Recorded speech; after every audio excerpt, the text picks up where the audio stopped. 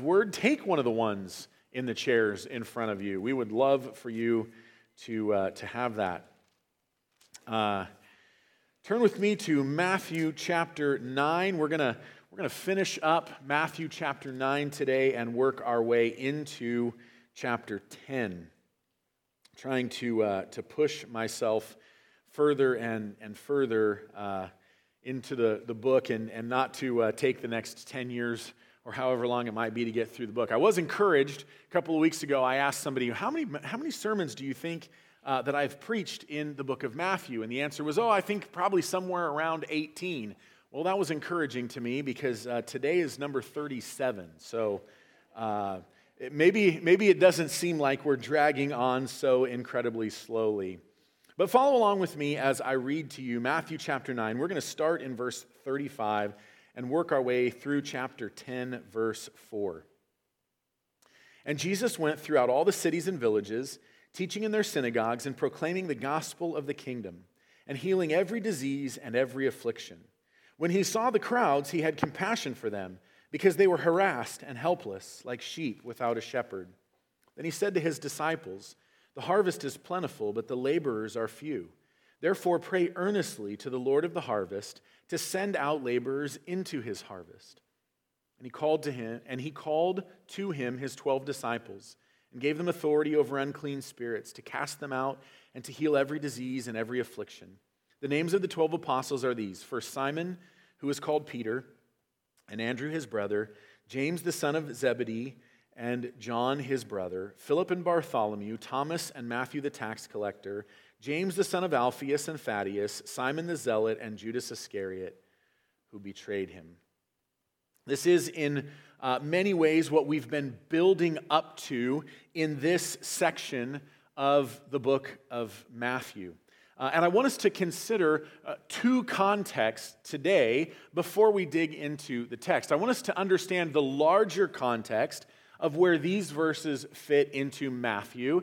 And then I want us to understand more of the immediate context.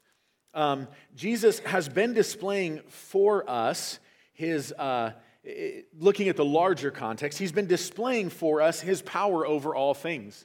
And if you've been here, you've seen that he's in charge of people and disciples and nations and storms and disease and all kinds of things. And there's all these miracles, 9 of them in fact, that Matthew puts in here. 3 groups of 3, kind of each showing us something different about who Jesus is, but all of them together showing us how Jesus is in control of all things and is authorized by God to be the one to come and tell us how we might be forgiven of our sins and enter into his kingdom.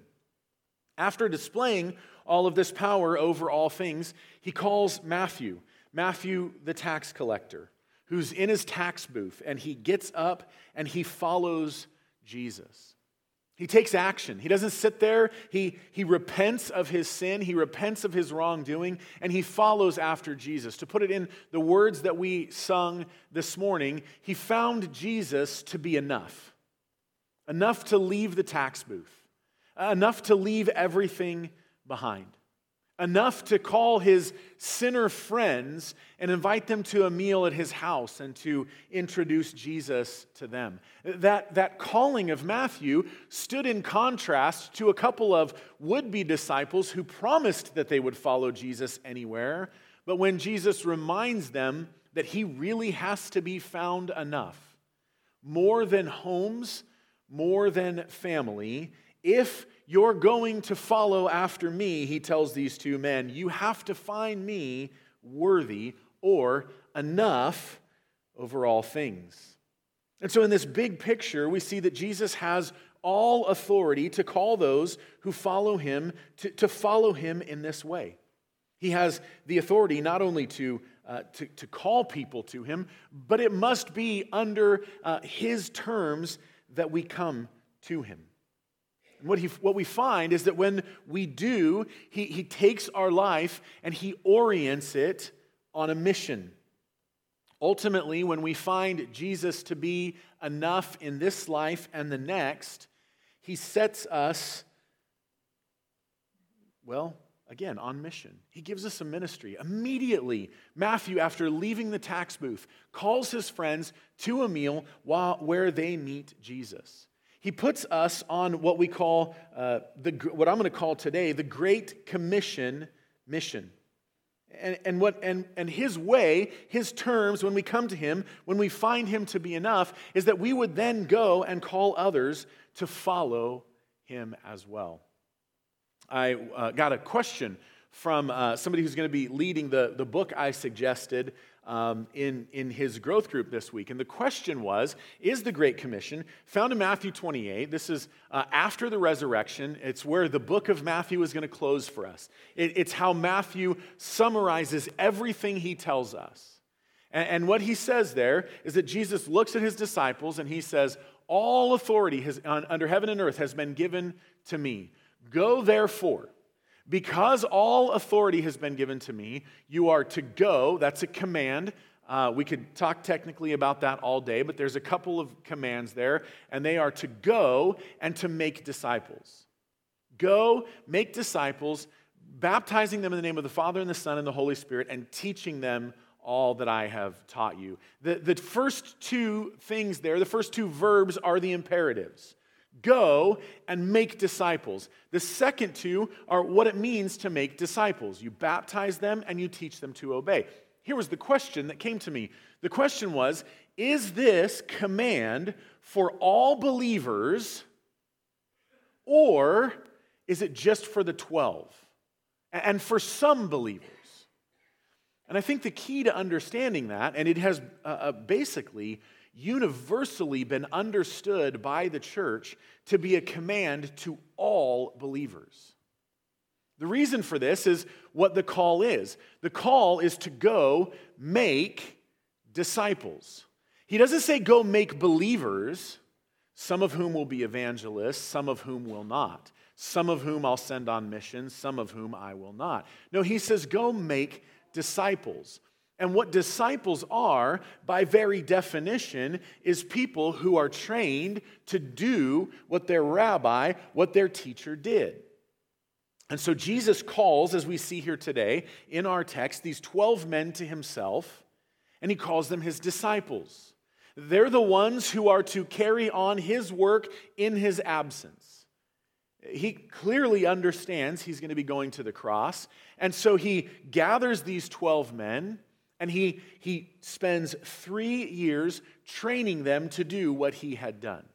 And then he tells them to go make disciples, which means those disciples will do the same thing as their rabbis, their mentors, their disciple makers, whatever we want to call them today.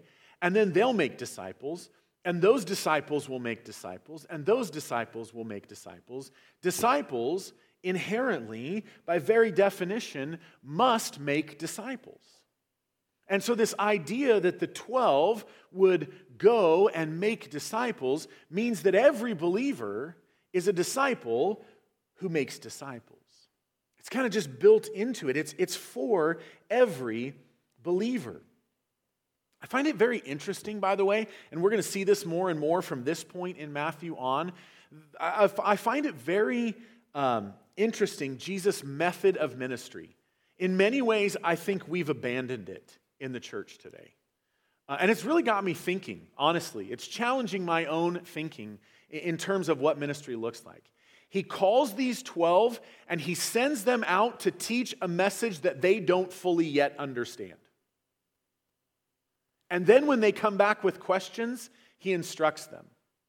What he doesn't do is start a class whereby he instructs them and then sends them out on mission. Nothing wrong with classes. He kind of does that. There's lots of times when Jesus takes the disciples and he has teaching sessions just with them. But he doesn't start with instruction and then 3 years down the road set them on mission. He launches both simultaneously. The moment they believe, he begins to instruct them and he sends them out to do the work of the ministry. If we were to, we see this right here. Look at chapter 10, verse 5. This will be our text next week. These 12 Jesus sent out instructing them, "Go nowhere among the Gentiles and enter no towns of the Samaritans, but go rather to the lost sheep of the household of Israel and proclaim as you go, saying the kingdom of heaven is at hand." He calls these 12 and immediately he sends them out to tell people about the kingdom. Certainly they've got questions. Certainly they don't have all the answers. What they do have is an understanding, a basic understanding of who Jesus is, and he sends them out instantly to tell them, for them to tell others about who he is. It starts right away.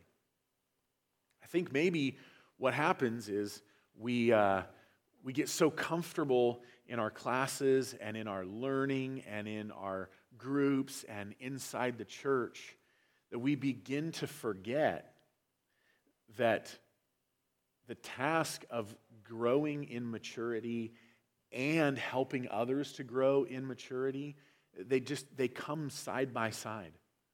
Immediately, we're to help others in their walk, whether that means, I think maybe especially that means, those who don't yet know Jesus. He sends us out, sets us on mission immediately, as soon as we're believers. That's the big context. He's got all authority, and we are to therefore go. This is not the Great Commission necessarily. We see that in Matthew 28. We often call that the Great Commission.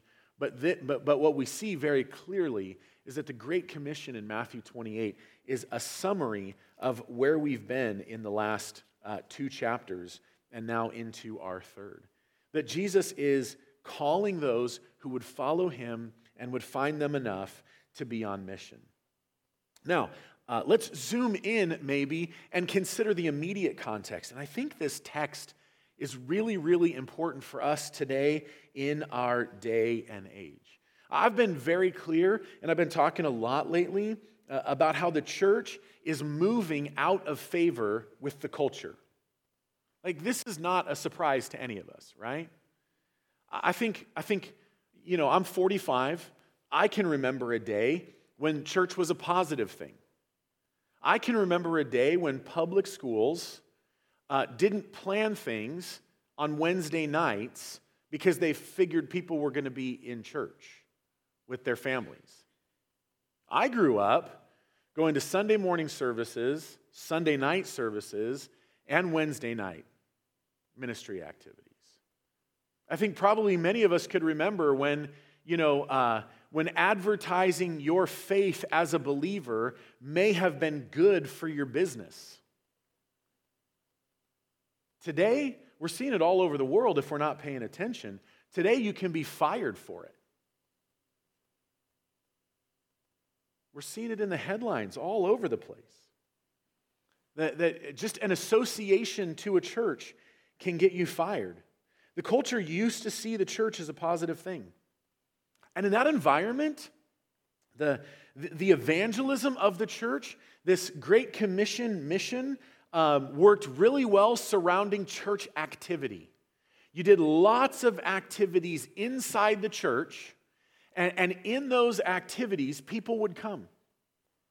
Again, I know I've said this before, but how many of you told me that your story of how you became a believer was your parents who weren't believers took you to church because they thought it was a good idea? Like, you can do stuff inside the church in that environment, and people will bring their kids, whether they believe or not. People hear about church activities and they go. People less and less do that. The unbelievers, they don't even show up that much on Christmas and Easter anymore. And the culture kind of slowly moved to one of ambiguity, where the church wasn't bad, it just also wasn't good either. And even in that environment, it wasn't too hard to get people in, because at least the church wasn't seen as a bad thing. It was a no thing. It wasn't good, it wasn't bad. So if you invite me, I might come. And still, activity inside the church, program-based evangelism, activity-based evangelism, it still worked. But we're in a day and age when the church is more and more and more all the time being seen not as just ambiguous, but bad. If you're not paying attention to the culture, particularly the cultural elites, the church is seen as a bad thing. What this does is really takes us who grew up maybe in a different environment to a place of discomfort. We're like, I'm worried about this. This isn't what I'm used to. What's the future of the church going to look like? What's the future of our nation going to look like? What's the future of my kids going to look like? We begin wondering all of these things. But in reality, where we're moving to as a nation and the culture that the church is living in is really, we're just moving into what's normal for the vast majority of the history of the church. And so while many of us are looking around going, I don't know what to do, I take great comfort in the fact that God does. God knows how to care for his church in cultures that oppose it. It's no new thing. It's just new to us. And so while I don't like the fact that that's where we're moving, as our position in the culture around us, while that's uncomfortable for me, and while it's a little scary for me too, for sure, I take great comfort in knowing that we're really just moving into the territory where God has cared for his church for the vast majority of the church's history throughout the world. And so I don't have to be overly afraid. Why do I bring all that up today? Well, I think we find some great encouragement here in this text to see that that's the environment in which Jesus is doing ministry. Look at the verse immediately preceding our text today. We looked at this last week, verse 34, actually maybe 2 weeks ago. But the Pharisees said, he casts out demons by the prince of demons. Jesus is going about, he's healing, he's doing miracles, blind can see, lame can walk, the dead rise, the sick are healed. He's proclaiming the good news of the kingdom of God on earth, and they're seeing it in terms of all of these healings. And the response from the culture is, oh, he's just doing this by the power of Satan. In other words, this is evil. They understand him, his ministry, and his message to be something evil and nefarious in the culture. Jesus is doing ministry in a culture, religious as it might be, that's kind of like where we are today. And so the question before us is, what do we do? Well, we should probably do what Jesus did, because what he does is he just keeps doing good. He just keeps doing the right thing. Keeps healing people, keeps loving people, keeps feeding people, keeps preaching the good news, keeps confronting false knowledge and information that stands up against him. And we can see, look with me at verse 35, that it's connected. Because they accuse him of being evil, of casting out demons by the prince of demons. And what's the first word of verse 35? You can answer that question. And if we have any English majors in here, what kind of word is and? I heard it over here somewhere. Who said that? It's a conjunction. Oh, leave it to a teacher. It's a conjunction. And what do conjunctions do? Conjunction, junction. What's your function, right? What's the function of a conjunction? It connects two things. Matthew is connecting what we're seeing in Jesus today to what happened immediately before. He's been accused of evil. He's been accused of doing the wrong things or doing the right things with the wrong motives and by the wrong power, and he's seen as evil. And because of that, Jesus went throughout all the cities and villages, teaching in their synagogues and proclaiming the gospel of the kingdom and healing every disease and affliction. He just keeps doing the right thing. He just keeps doing good. He's not dissuaded at all by the perspective of the culture around him. He's on a mission from God. A Great Commission mission. So I want to look at that this morning. So number one on your outline there is the work of the Great Commission. The work of the Great Commission. We see if disciples do what their teachers did, and Jesus taught the disciples who taught their disciples, and 2,000 years later, here we are, disciples of somebody else who discipled us, who was a disciple of somebody else, going all the way back to Jesus. You're here because for 2,000 years, people have taken seriously the call to tell people about Jesus, to be disciple makers, to live out the Great Commission. And so the work of the Great Commission is to just keep at it. Keep doing good. I want to make three observations about this verse, about what Jesus does in response. Notice it says, verse 35, and Jesus went. He went throughout all the cities and villages, teaching in their synagogues. Notice that what he doesn't do is wait for them to come to him. He doesn't say, well, my response is going to be to preach the gospel at all times by how I live and just use words if necessary. I'm going to go back to work. I'm going to be the hardest worker. I'm going to be the best worker. Never going to tell anybody about Jesus, but if I just live nice enough, then people are going to come to me and ask me what's different about me. No, he goes to where they are. He goes to their cities. He goes to their villages. He goes to their synagogues. So first, he went to where people were. Secondly, he teaches them. He teaches them. And thirdly, I'm going to just go ahead and combine these. He preaches to them. Now, I've heard every variety of definition of what teaching and preaching is. I've had people come to me and say, oh man, I appreciate the fact that you're a teacher and not just a preacher. Next week, somebody will come up to me and say, oh, I appreciate the fact that you're a preacher and not a teacher. And I'm like, I don't know what the heck you're talking about here because, I don't think we really have a good understanding of what the definitions of teach and preach are.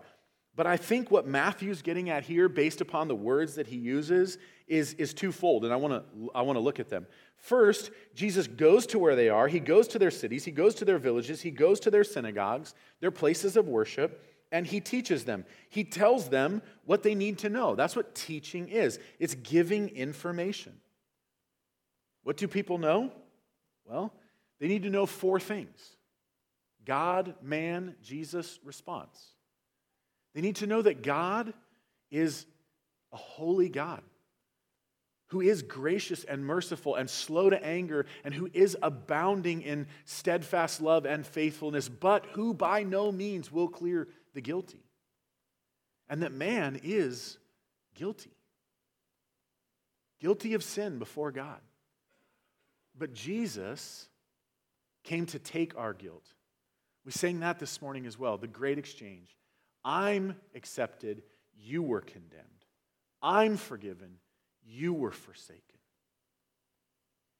Jesus takes the consequence of our guilt, and we respond through faith and repentance, which is just two sides of the same coin.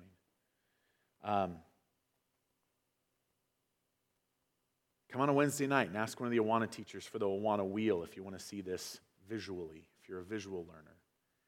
But the reality is, everybody needs to know those four things. God is holy, man is sinful, Jesus has taken our consequence, and we respond to him in faith by finding him to be enough. That's what faith is. Repentance, it's the same thing. It's finding Jesus enough to turn away from the things that will never satisfy. What is preaching? What's the difference between teaching and preaching? Well, teaching gives them the information they need to know. Preaching calls them to do something about it, to make a response, to have faith, to actually repent. And so the work of the Great Commission is to go where people are, to tell them what they need to know, and then to persuade or attempt to persuade them to respond in faith and repentance. This is the work of the Great Commission. It's the mission that every single one of us, the moment we believe, was set on. We go to where people are, we tell them about who Jesus is, and we call them to respond in faith and repentance. That's the work of the Great Commission. But we don't just see what Jesus is doing. We don't just see the work of the mission that he's about to set these 12 disciples on, and you and me as well. We also see the heart of the Great Commission. Verse 36. As he's going through all these cities and villages and towns and synagogues, and proclaiming the gospel of the kingdom and healing every disease and every affliction, when he saw the crowds, he had compassion for them, because they were harassed and helpless, like sheep without a shepherd. The heart of the Great Commission is compassion for the lost. The root word here is bowels. It's a deep feeling in the gut.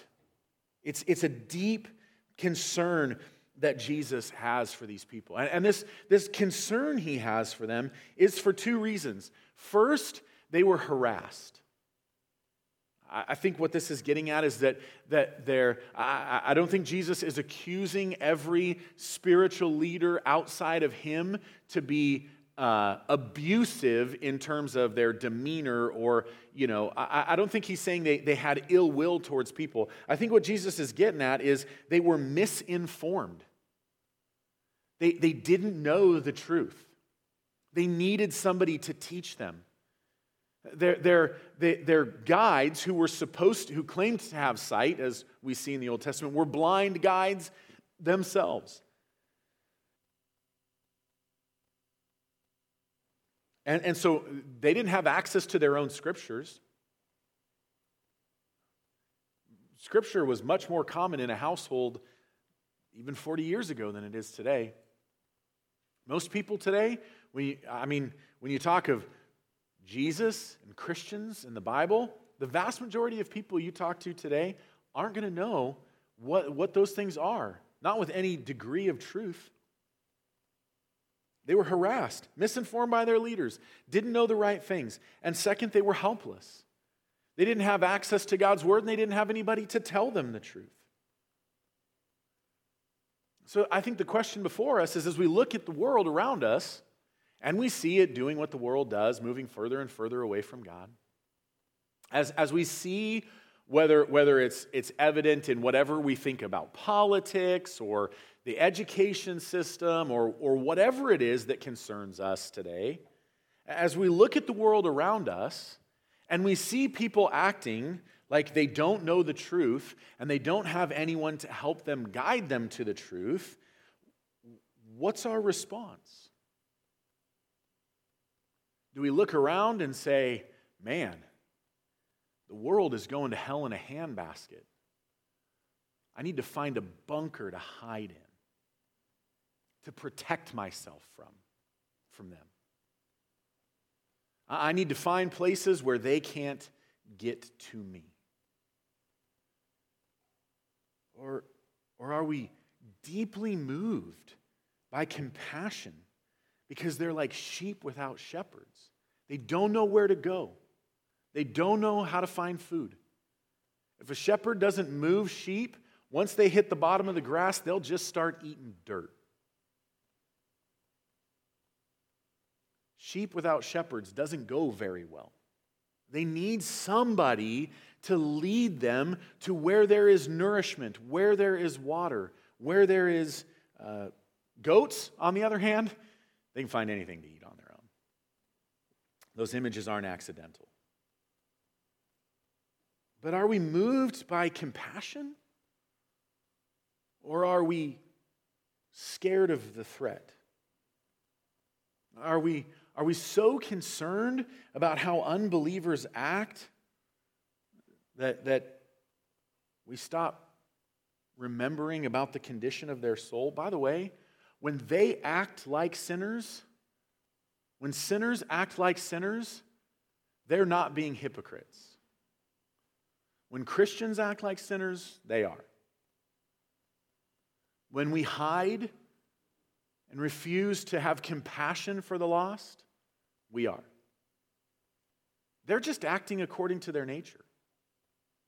And whatever their chosen sin is, whatever sin it is they struggle with, I'm not suggesting that we don't care about the fact that they're stuck in sin, but I am suggesting that the first order of business is to introduce them to Jesus, not to get them to stop sinning. Because without Jesus, it's never going to happen. No matter what laws we pass, no matter who gets elected, only Jesus changes hearts. And so our first order of business is to introduce them to Him, to teach them what they need to know, and to invite them to a relationship with Him. It's a true story, so forgive me if it bothers you. But I remember growing up, was going to church. That's what we did. My pastor was preaching a sermon, probably on the Great Commission. And I'll never forget this moment. Because as he's preaching now, and he was a pretty formal guy. He wore a suit every Sunday. You know, there was not a Sunday that I didn't see my pastor not in a suit. And so he, you can draw the image of this guy from there. But he was preaching one Sunday, and he made the statement. He said that there are people outside the church who are going to hell, and some of you don't give a damn. And then he said, and many of you are probably more concerned that I just said damn than that I said there are people who are going to hell. And I was that person. I was shocked. Did he just say that? He can't say that. I was far more concerned that he said damned than that he said people are damned. I'll never forget that moment. That there are people out there who don't know Jesus. Is our move towards them one of compassion? Thirdly, we see the urgency of the Great Commission. We see the urgency of the Great Commission. Look with me at verse 37.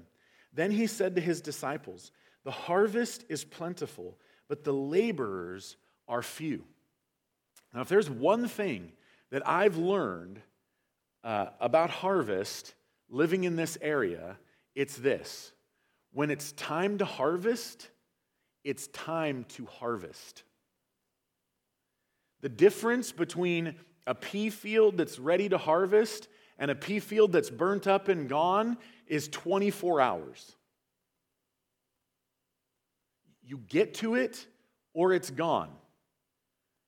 Wheat farmers, they got a little more time, but I'm seeing more and more urgency in them as there's falling prices, and the longer the wheat sits in the field, the less they get paid for it.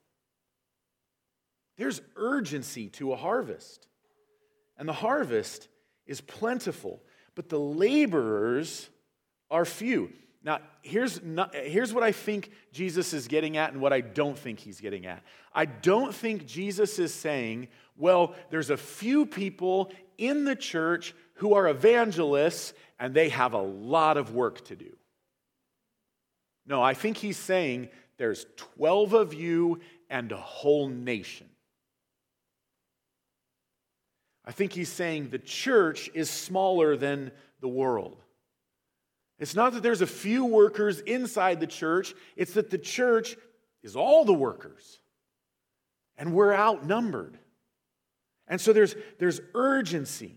The harvest is plentiful, but the laborers are few. What do you do when you need more laborers?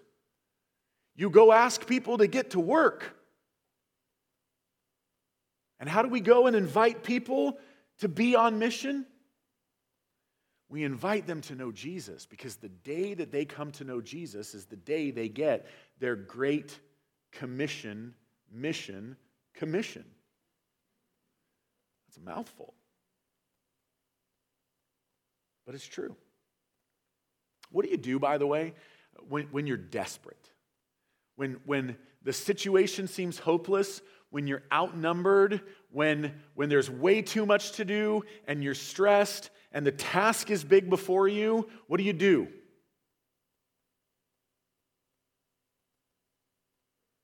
What was that? Pray. That was you, Dan? Sorry, I thought that was you, Jared. Jared's like, why are you pointing at me, man? That's right. We pray, don't we? Look at verse 36, or 38, I'm sorry. Therefore, because the harvest is plentiful and laborers are few, therefore, pray earnestly to the Lord of the harvest to send out laborers into his harvest. It's urgent. There's a harvest. There's not enough workers. You're not sufficient for the task. Pray and go do it. Pray earnestly. One of the things I've learned over the years is it's really, really hard to pray that God would do something and be unwilling to be part of his answer to that prayer.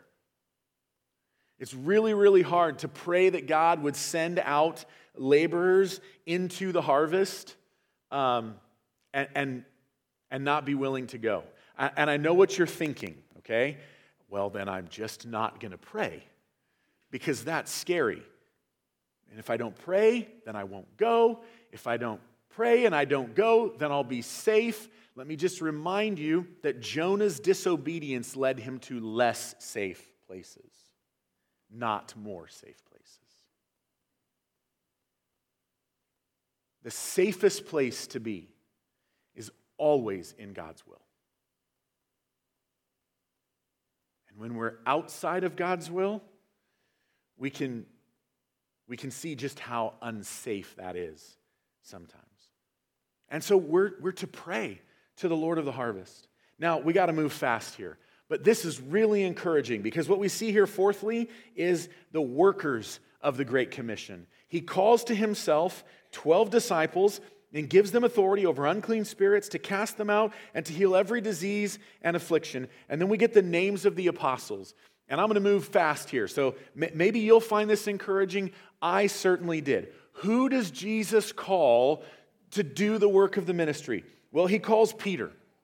Peter's inquisitive. He's always asking questions. He takes initiative. He's always in the middle of everything. That's good. But Peter has to learn some lessons in humility. And he learns them the hard way. Another sermon I'll never forget. Here's a golden nugget for you. This one was at our church in Hillsboro. The preacher said, humility comes best through humiliation. Ooh. He had to learn forgiveness. He had to learn love. And he learned them slowly. He had a foot-shaped mouth. His mouth was just made for his foot. And he was always sticking it in it. He starts out pretty cowardly, denying Christ. And then afterwards, he just goes back to fishing. But here he is.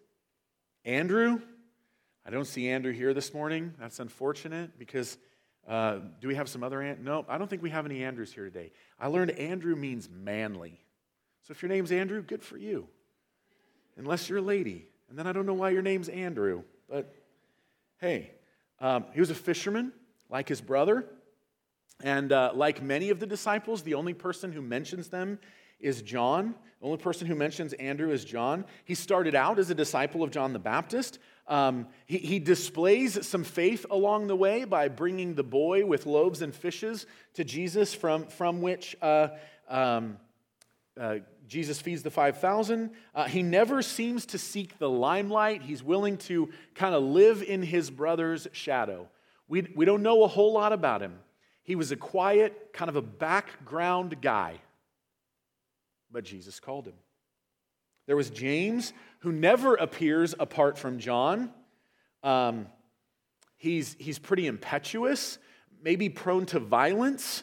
Let's remember that it was James and John who, upon being denied lodging by a Samaritan, look at Jesus and say, "Do you want us to call down fire from heaven on them?" His mom, brought him and his brother along to Jesus. I can just see the picture, Jewish mom dragging her sons by the hands to Jesus and says, hey, in your kingdom, can these two guys sit one on the right and one on the left? Moms, don't be that mom. I feel bad for these guys. That's recorded in Scripture. He's, as one author described him, brazenly ambitious. And apparently God used him mightily enough, even though we don't hear much about him, that in Acts 12, when the Herod at the time decides to start putting some people to death, he puts him to death first. And when he sees the response of the people, then he goes to kill others as well. So apparently this guy was a threat to worldly kingdoms. There's John, who clearly became, as we see him at the end of his life, pretty gentle, but once again starts out by asking Jesus to call down fire from heaven.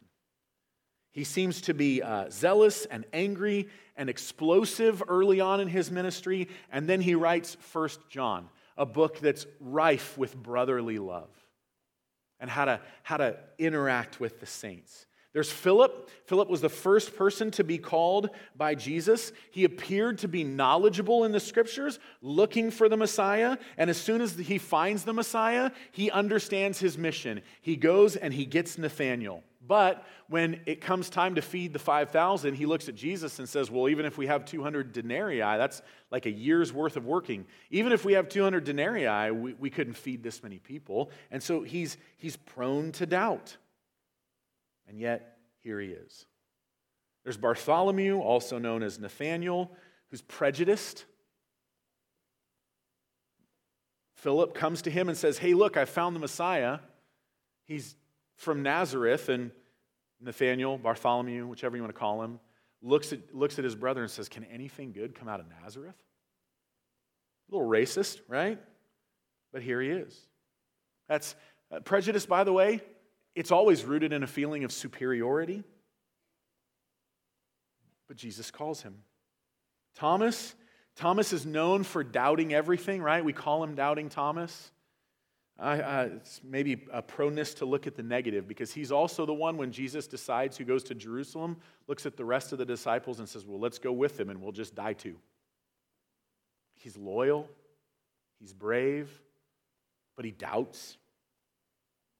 There's Matthew, who's a tax collector. What else do you need to know? Part of the Jewish writings talk about how it's a virtuous thing to do evil to a tax collector.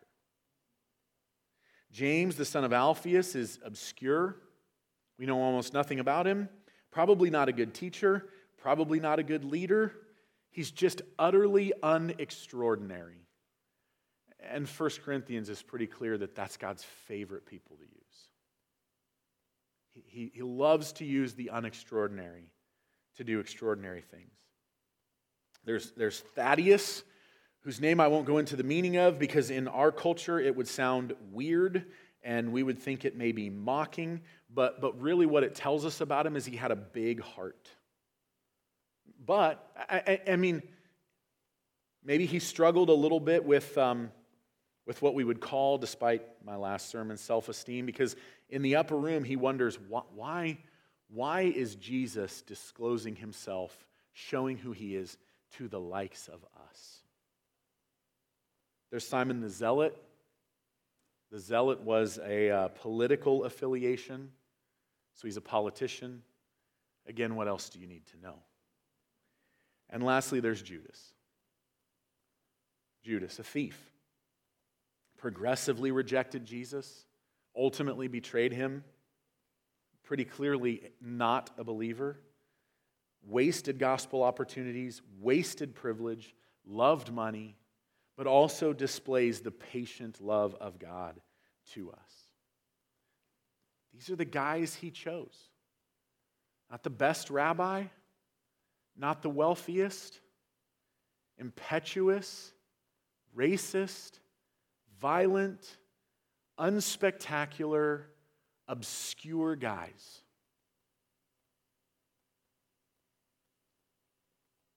We're all in there somewhere. Because the power of the ministry this mission that we're called on, it's not in us. It's not in us. And he wants to take a ragtag group of people like you and me and set us on mission to do amazing things through us. There's a mission. We're all on it. And it's hard and it's a little bit scary, but it isn't dependent upon us. Lord, thank you for using men like this who give encouragement to impetuous, foot-shaped, mouthed people like me. Lord, it's not because of our strength. It's not because of our might. It's not because of our skill. It's not because of anything in us that you call us to do the work of the ministry. And you're not depending upon us. We're dependent upon you. And so by your Spirit, would you make us bold? Would you make us willing? Would you make us available? Would you make us compassionate? That we might go out and tell others who you are and what you have done for their good and for your glory. Amen.